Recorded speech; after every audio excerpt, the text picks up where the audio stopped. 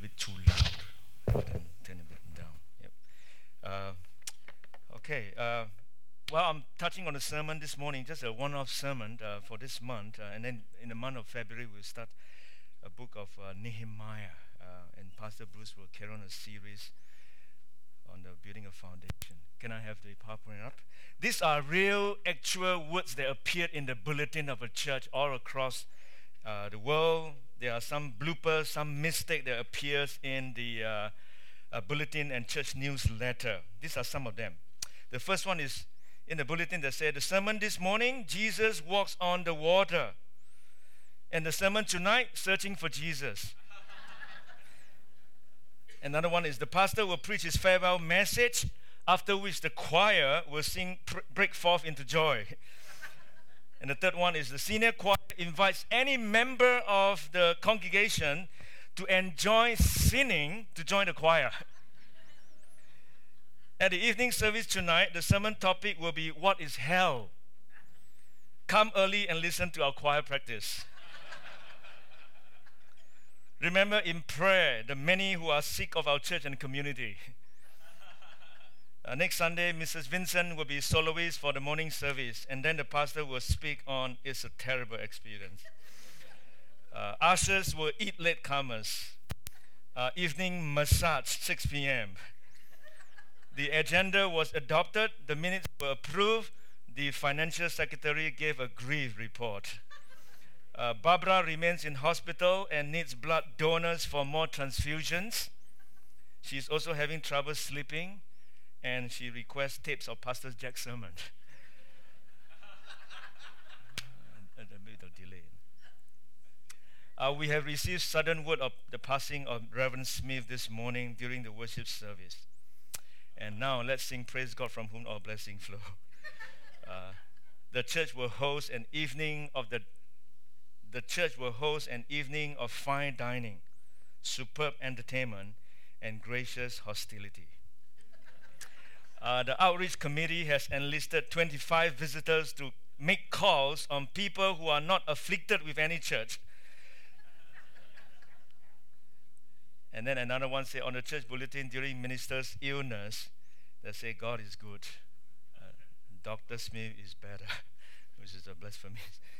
The last one is announcement in the church bulletin that says the National Prayer and Fasting Conference, the costs for attending the fasting and prayer conference includes meals.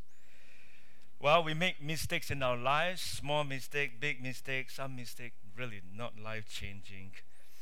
But one of the things we need to remember is our past is a lesson for us, it's not a life sentence. And so today I want to look at the book of James, a certain passage in the book of James concerning about future. What kind of mistake? James actually gives us some points on some mistakes that we Christians make pertaining to future. And I want to give you 3 mistakes pertaining to future that is listed by James, and then a solution being proposed with each mistake that we may make. James, the author of James, is not the Apostle James. He is the half-brother of Jesus. He's a very prominent figure. Even both Peter, who is the apostle to the Jew, and Paul, who is the apostle to the Gentiles, they all look up to James as the figurehead. And he is a no-nonsense man. If you're familiar with the book of James, in 4 chapters, you can read it in about 15 minutes. He's a no-nonsense man, and he doesn't have gray color appears in his mind. He's very black or white. He's very strong, very serious. No such thing as but, but he's very focused, very strong. What is black is black. What is white is white, and he talked about various things. Let me just read to you this passage, and then I'll give to you 3 mistakes that we sometimes can make pertaining to facing the future. Let me read this text to you first. They say, now listen, you who say today or tomorrow we will go to this or that city, spend a year here, spend a year there, carry on business, and make money. Why? You do not even know what will happen tomorrow. What is your life? You are a mist that appears for a little while and then vanishes. Instead, you ought to say, if it is the Lord's will, we will live and do this or that. As it is, you boast and you brag. All such boasting is evil. Anyone then who knows the good he ought to do doesn't do it, sins. I will come to that. Let me just give to you 3 common mistakes that some of us as Christians make in facing the future. The first common mistake we make in facing the future is planning without God. Planning without God. In verse 13, James tells us this mistake that we can all make, planning without having God in the picture. He said, now listen, you who say today or tomorrow we will go to this or that city, spend a year there, carry on business, and make money. Now, let's be clear that James is not talking just about planning. He's talking about planning without God. We all plan. It's quite clear that we need to plan. So it's not about against planning per se. Some of us will really plan what to have for lunch or for dinner. I'm planning to go to Sydney tomorrow. We all make plans. But the key things that James was against is not planning, but planning without God. That God is not in the picture in your planning. Let me give you 2 verses just very quickly. It's not so that you won't know that it's planning. That's again, and it become very fatalistic. Just whatever will be kind of approach. It's not talking about that. And so Luke 14, Jesus said this very clearly. Suppose one of you wants to build a tower. He's talking about discipleship. Will he not first sit down and estimate the cost to see if he has enough money to complete it? In the context of discipleship, that we have to think of the cost of discipleship before we plunge in and say, I want to follow Jesus. And so he's not against planning. Another verse in Proverbs that we're all familiar with, he said, go to the end, you sluggard, consider its ways and be wise. It has no commander, no overseer or ruler, yet it stores its provisions in summer and gathers its food at harvest. So the point is that you can be a believer and yet forget God in your daily life. I mentioned about 2 weeks ago that there are 3 categories of people that sometimes we say they're an atheist. Atheists say there's no God. And then you have agnostic that say, well, maybe there's God, maybe there's no God, I don't know. And then there's theists that say there is God.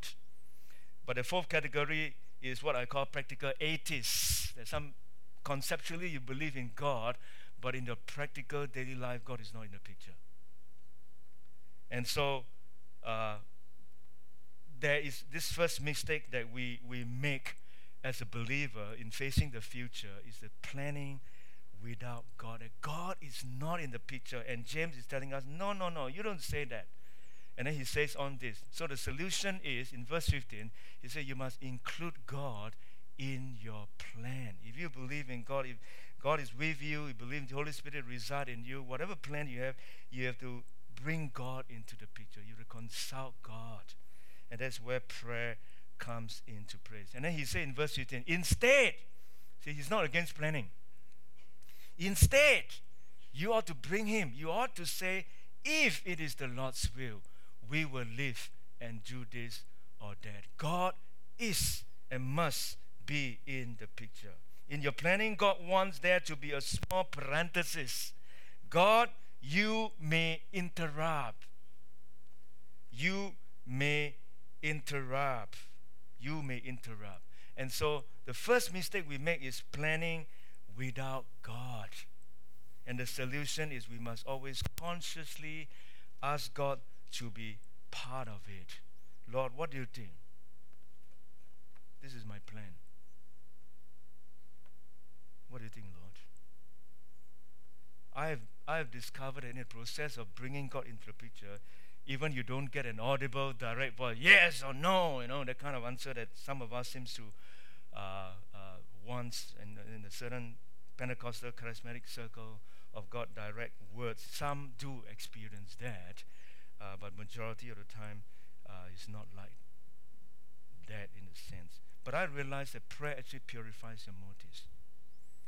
Prayer actually is a process of decision making. And when the motive is pure, when the motive is bright, then you make clearer and wiser decisions. And prayer allows that because you're constantly consulting God, and God is in the process of purifying your motive as you make certain decisions, as you work towards certain things, in the process of doing that.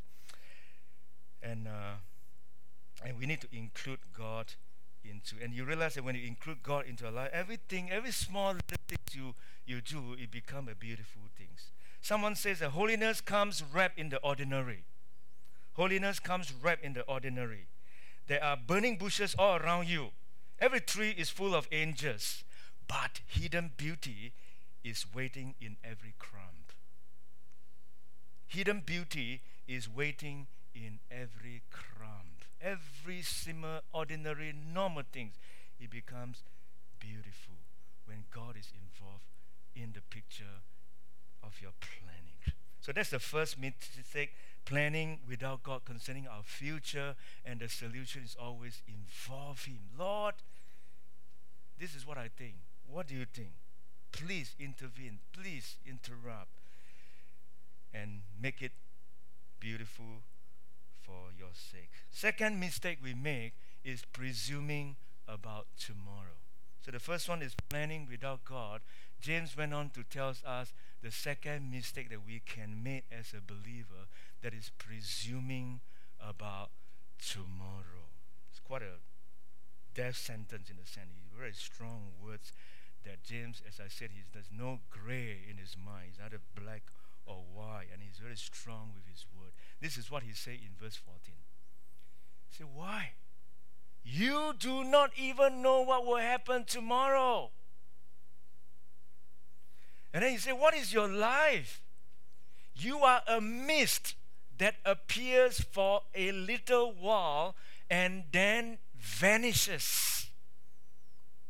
Even if you live to 100 years old, it's a little while. And then it vanishes. And so, the second mistake is that we make pertaining to future is presuming about tomorrow. And here, in the first part of it, why you shouldn't presume about the future? Because life is unpredictable.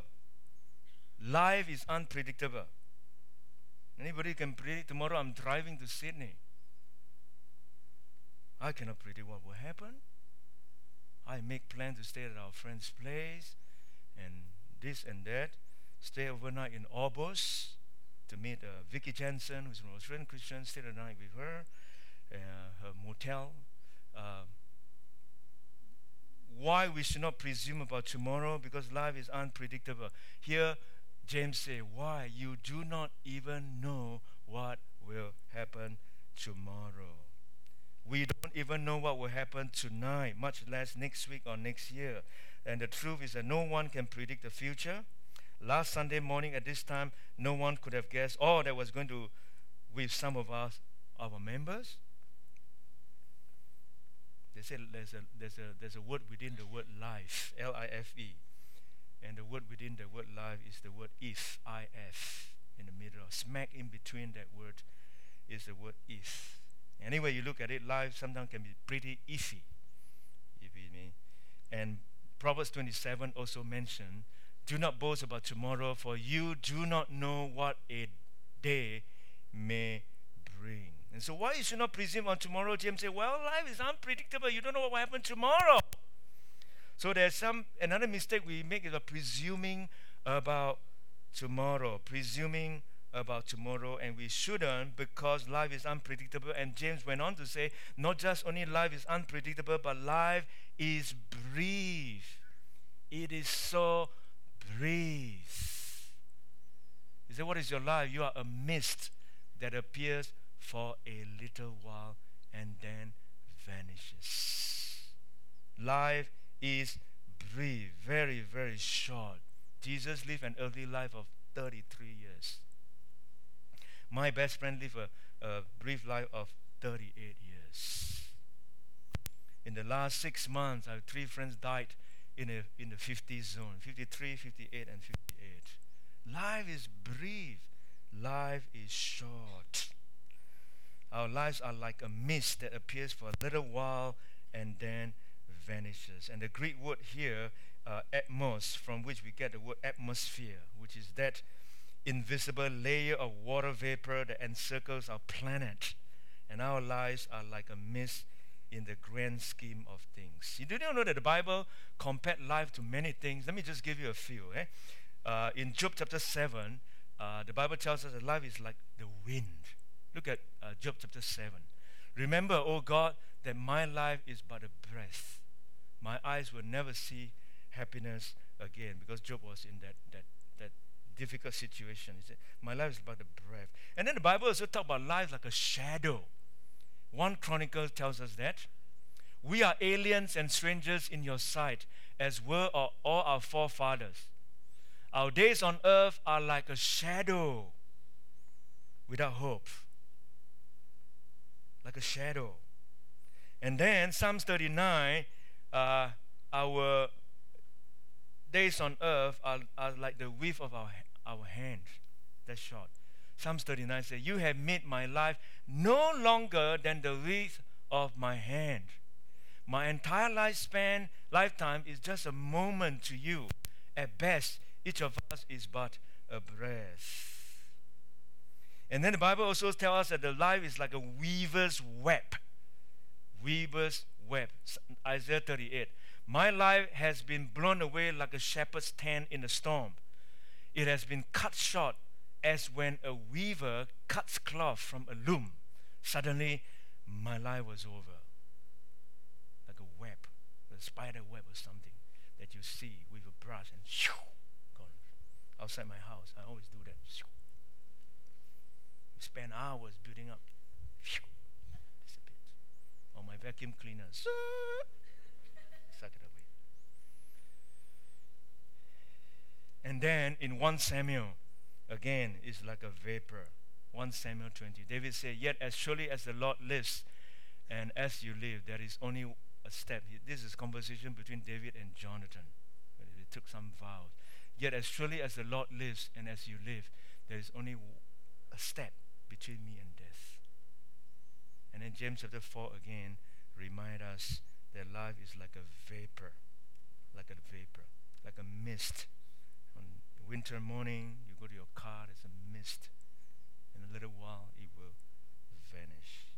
Did you know that a lightning bolt lasts about 45 to 55 microseconds? The average running shoe worn by the average runner on the average surface will last about 560 to 800 kilometers. Don't ask me what is average. A hard pencil can write up to 30,000 words or draw a line more than 48 kilometers long. And most ballpoint pens will draw a line 4,000 to 7,500 feet long. And the leather combat boots have a wartime lifespan of 6 months and a peacetime lifespan of 8 months. A 100-watt bulb will last about 750 hours. A 25-watt bulb will last 2,500 hours. The number of times a light bulb is turned on and off has little to do with its lifespan. And so time, there will come an end. And here, James is saying, well, life is unpredictable, life is brief, so concerning about future, you cannot presume too much about too far ahead future. Someone said the atheist said there's no tomorrow. The Christian said there is plenty of hope for tomorrow. The teenager says tomorrow can't get there fast enough. And many of us seniors here say, well, tomorrow already here. And so what is the solution to the problem of not presuming about tomorrow? The solution is live one day at a time. Live one day at a time. While we plan and involve God, but we must consciously aware. Live in awareness. Live in awareness. Many of us are not aware of life. We just exist. We don't live. We need to live with awareness. And the whole Eastern religion is all about that, isn't it? Michael, my friend Michael is here, Michael Graham.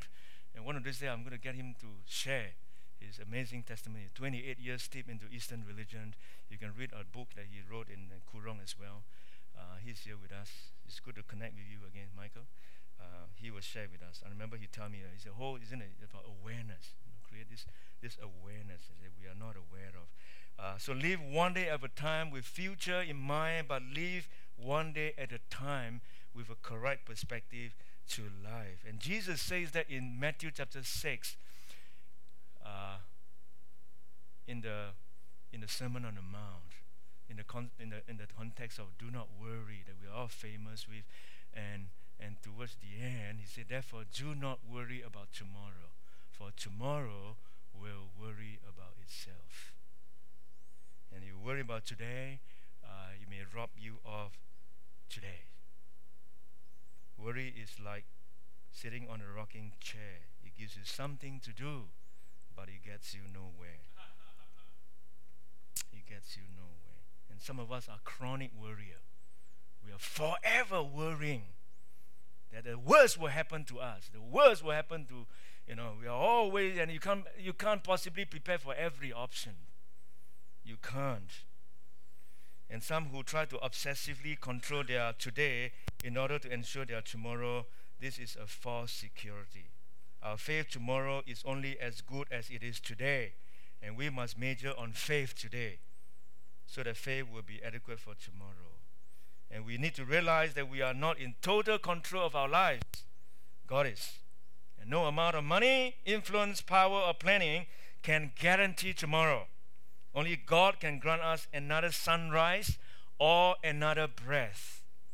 So instead of saying, I'm going to do this or that and make this money and go there, we should say, if God wills, if God allows me to do it and provides the opportunity, I will do that. The Lord must be in the picture. He holds the entire universe together by His word alone.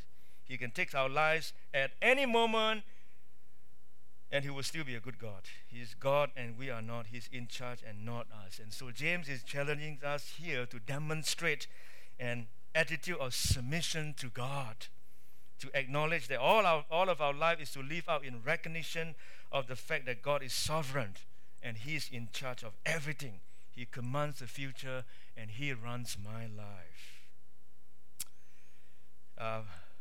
Pascal wrote a book called Pansies.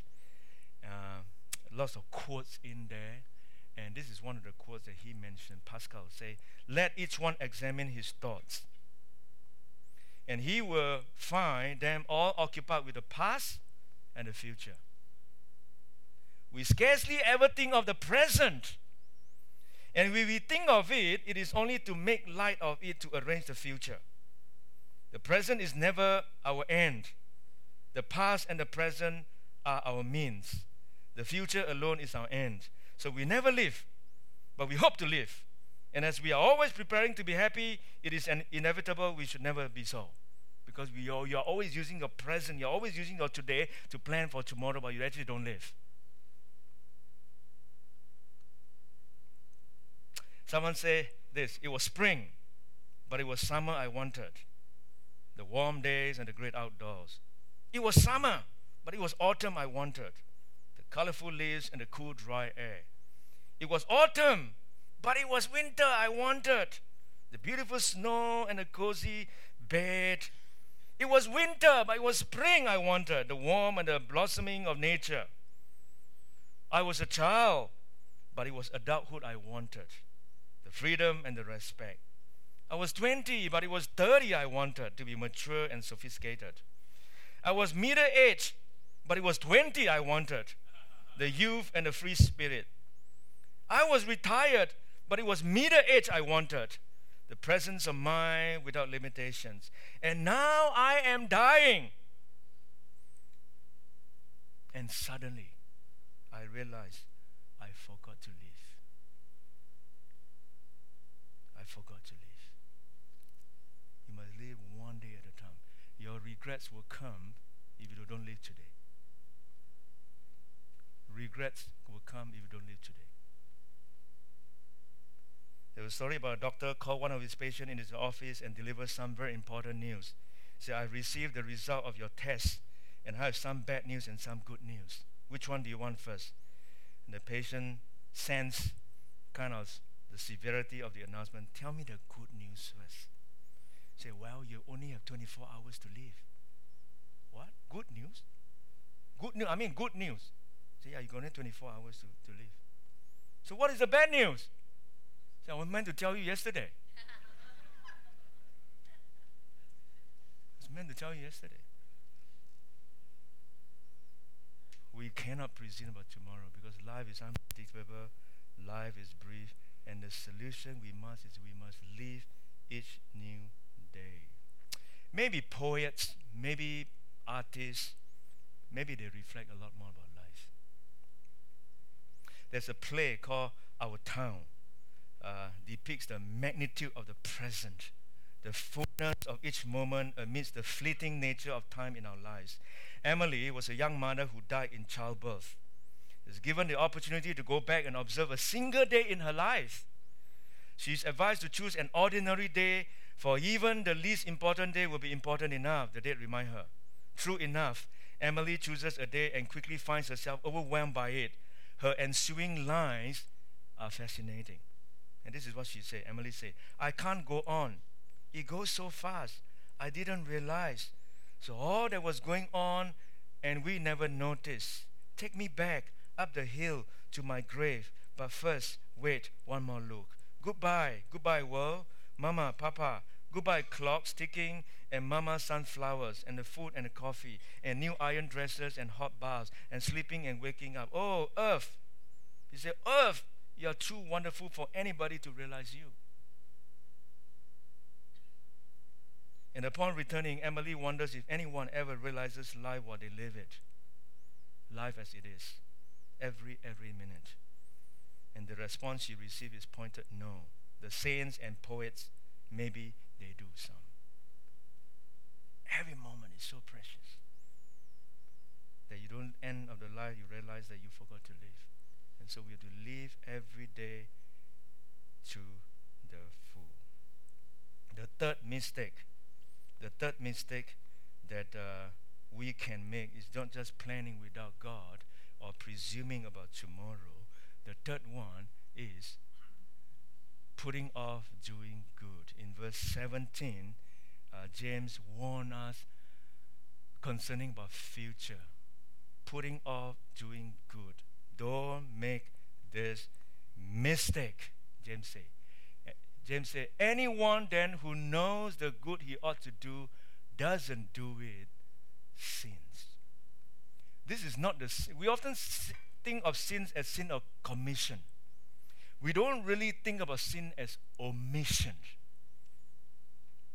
We don't really think of sin as omission. And here, it raises even the bar higher. Anyone then who knows the good he ought to do doesn't do it, sins.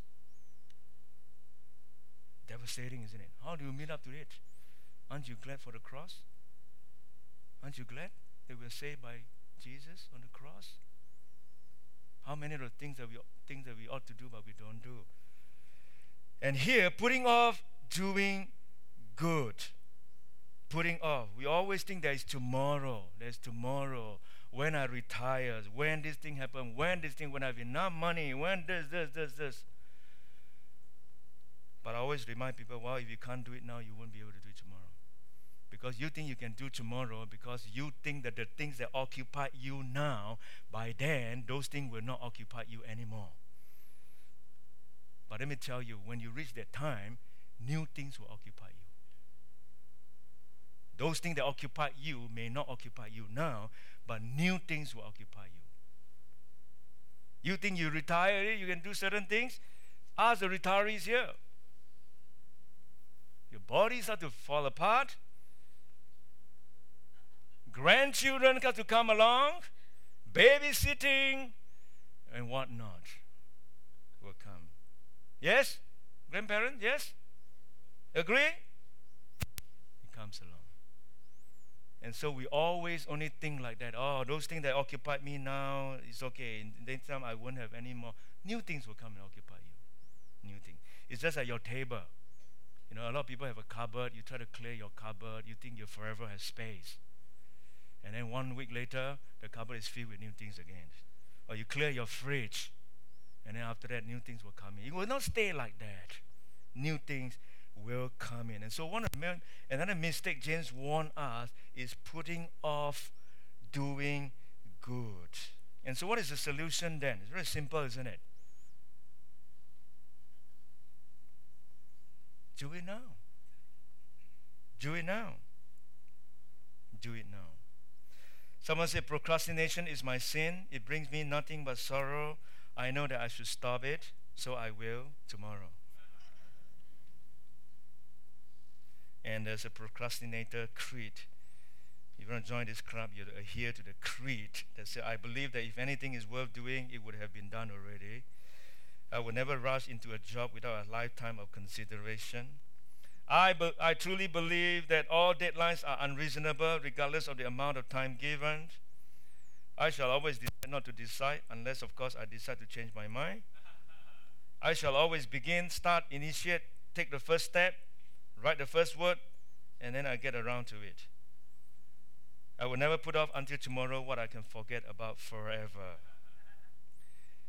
So do not procrastinate. What you need to do, you need to do it now. Some of us, we need to do that because delayed obedience is disobedience. Delayed obedience is disobedience. Some need to be baptized. When are you going to get baptized? Tomorrow? Some need to put the Lord first in your finances. Tomorrow? When you have enough money, when you make your millions? Some need to love their kids more. Oh, when I have more time. Others need to start serving others by using the gifts that God has given you. Whatever your next step of spiritual growth is, do it now. Don't put it off. No one has the promise of tomorrow. All we have is the moment. Look at Proverbs chapter 3, verse 27. Do not withhold good from those who deserve it when it is in your power to act. Do not say to your neighbor, come back later, I'll give it tomorrow, when you now have it with you. Whatever you intend to do for the Lord, do it now. It's always now. N-O-W. Whatever the Lord placed on your heart, do it now. Do it now.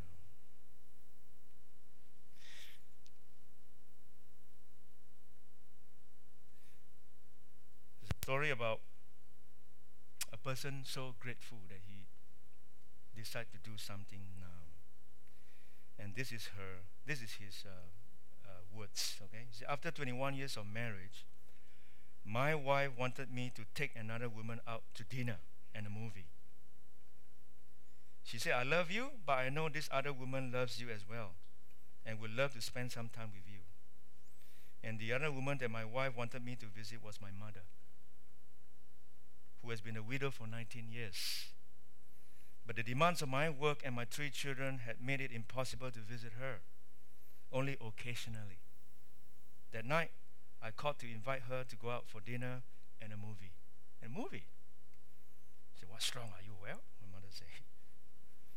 And my mother is the type of woman who suspects that a late night call or surprise invitation is a sign of bad news. And then he went on to say, I thought that it would be pleasant to spend some time with you, I responded. Just the 2 of us. She thought about it for a moment and then said, I would like that very much. And that Friday after work, as I drove over to pick her up, I was a little bit nervous. When I arrived at her house, I noticed that she too seemed to be nervous about our date. She waited in the door with her coat on. She had curled her hair and was wearing the dress that she had worn to celebrate her last wedding anniversary. She smiled from a face that was as radiant as an angel. I told my friends that I was going to go out with my son, and they were impressed, she said, as she got into the car. They can't wait to hear about our meeting. So we went to a restaurant that, although not elegant, was very nice and cozy. My mother took my arm as if she were the first lady. And after we sat down, I had to read the menu. Her eyes could only read large print. Halfway through the entries, I lifted my eyes and I saw Mom sitting there just staring at me. A nostalgic smile was on her lips. They say, "It was I who used to have to read the menu when you were small," she said. "And then it's time that you relax and let me return the favor," I responded. And during the dinner, we had an agreeable conversation, nothing extraordinary, but catching up on recent events of each other's lives. We talked so much that we missed the movie. And as we arrived at her house later, she said, "I'll go out with you again, but only if you let me invite you." And I agreed. When I reached home, my wife asked me, "How was your dinner?" I said, "Very nice. Much more so than I could have imagined." And a few days later, my mother died of a massive heart attack. And it happened so suddenly that I didn't have a chance to do anything for her.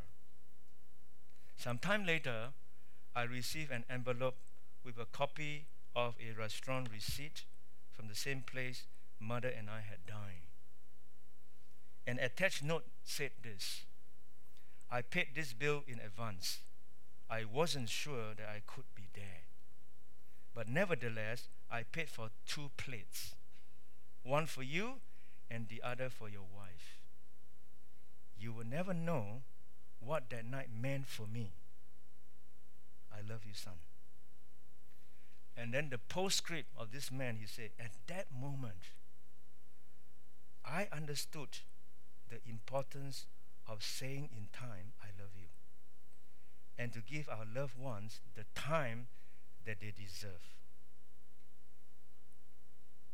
And nothing in life is more important than God and your family.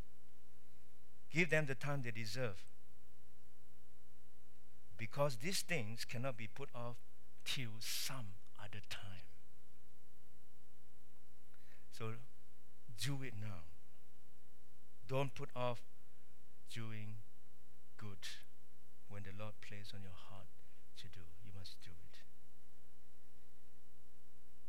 Mother Teresa was late Mother Teresa was a popular figure, but the man that attribute and put her on the map is an English journalist by the name of Malcolm Margaret, that some of us are very familiar with. And because he did an interview and a documentary on BBC that broadcast to the world. And she wrote a book as well, so beautiful. I can't remember the title of the book. But Malcolm Margaret, at the end of his book, asked Mother Teresa one question: "What is one thing you want me to tell to the world? What is one thing you want me to say to the world in my book?" And this is what Mother Teresa said to Malcolm Margaret. She said, "Tell the world it is never too late to do something beautiful for Jesus."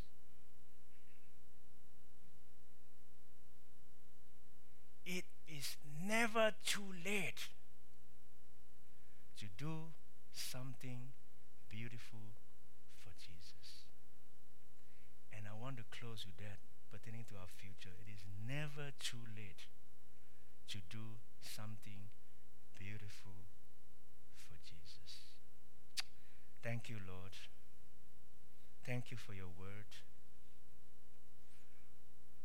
Thank you for reminding us that our lives is in your hand. You are in control. We are not. We are not in control.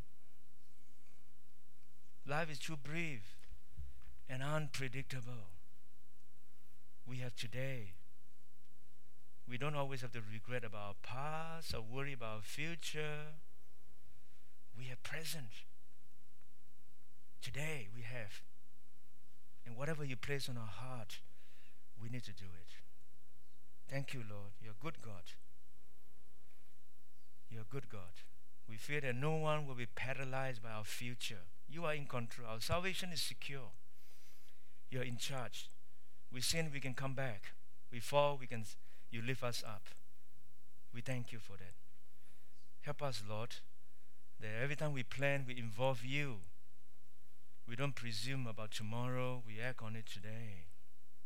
Precious time that you've given to us. Help us to be aware of life, aware of today, aware of our family, aware of our church members, aware of our neighbors, as we go walking, or just aware of people, and live fully every sacred moment that you've given to us.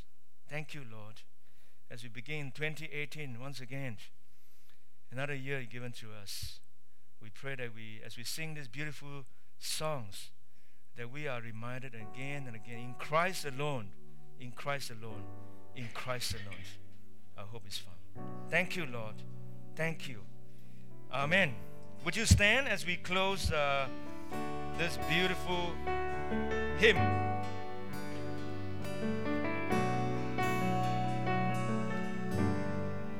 In Christ alone, my hope is found. He is my life, my strength, my song. This cornerstone, this solid ground, firm through the fiercest drought and storm. What heights of love, what depths of peace, when fears are stilled and striving cease. My comforter, my all in all, here in the love of Christ I stand.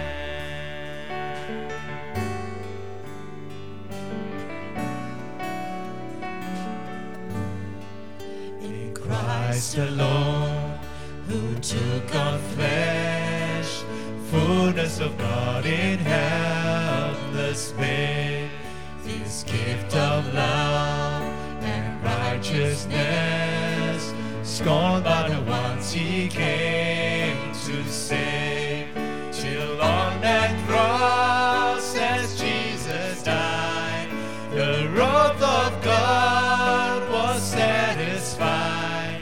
For every sin on him was laid, here in the death of Christ I live.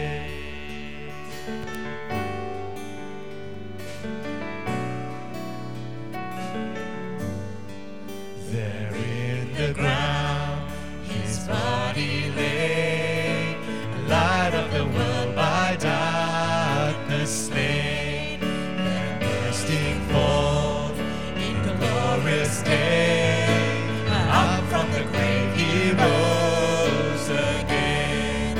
And as he stands in victory, since curse has lost its grip on me, for I am his and he is mine, bought with the precious blood of Christ.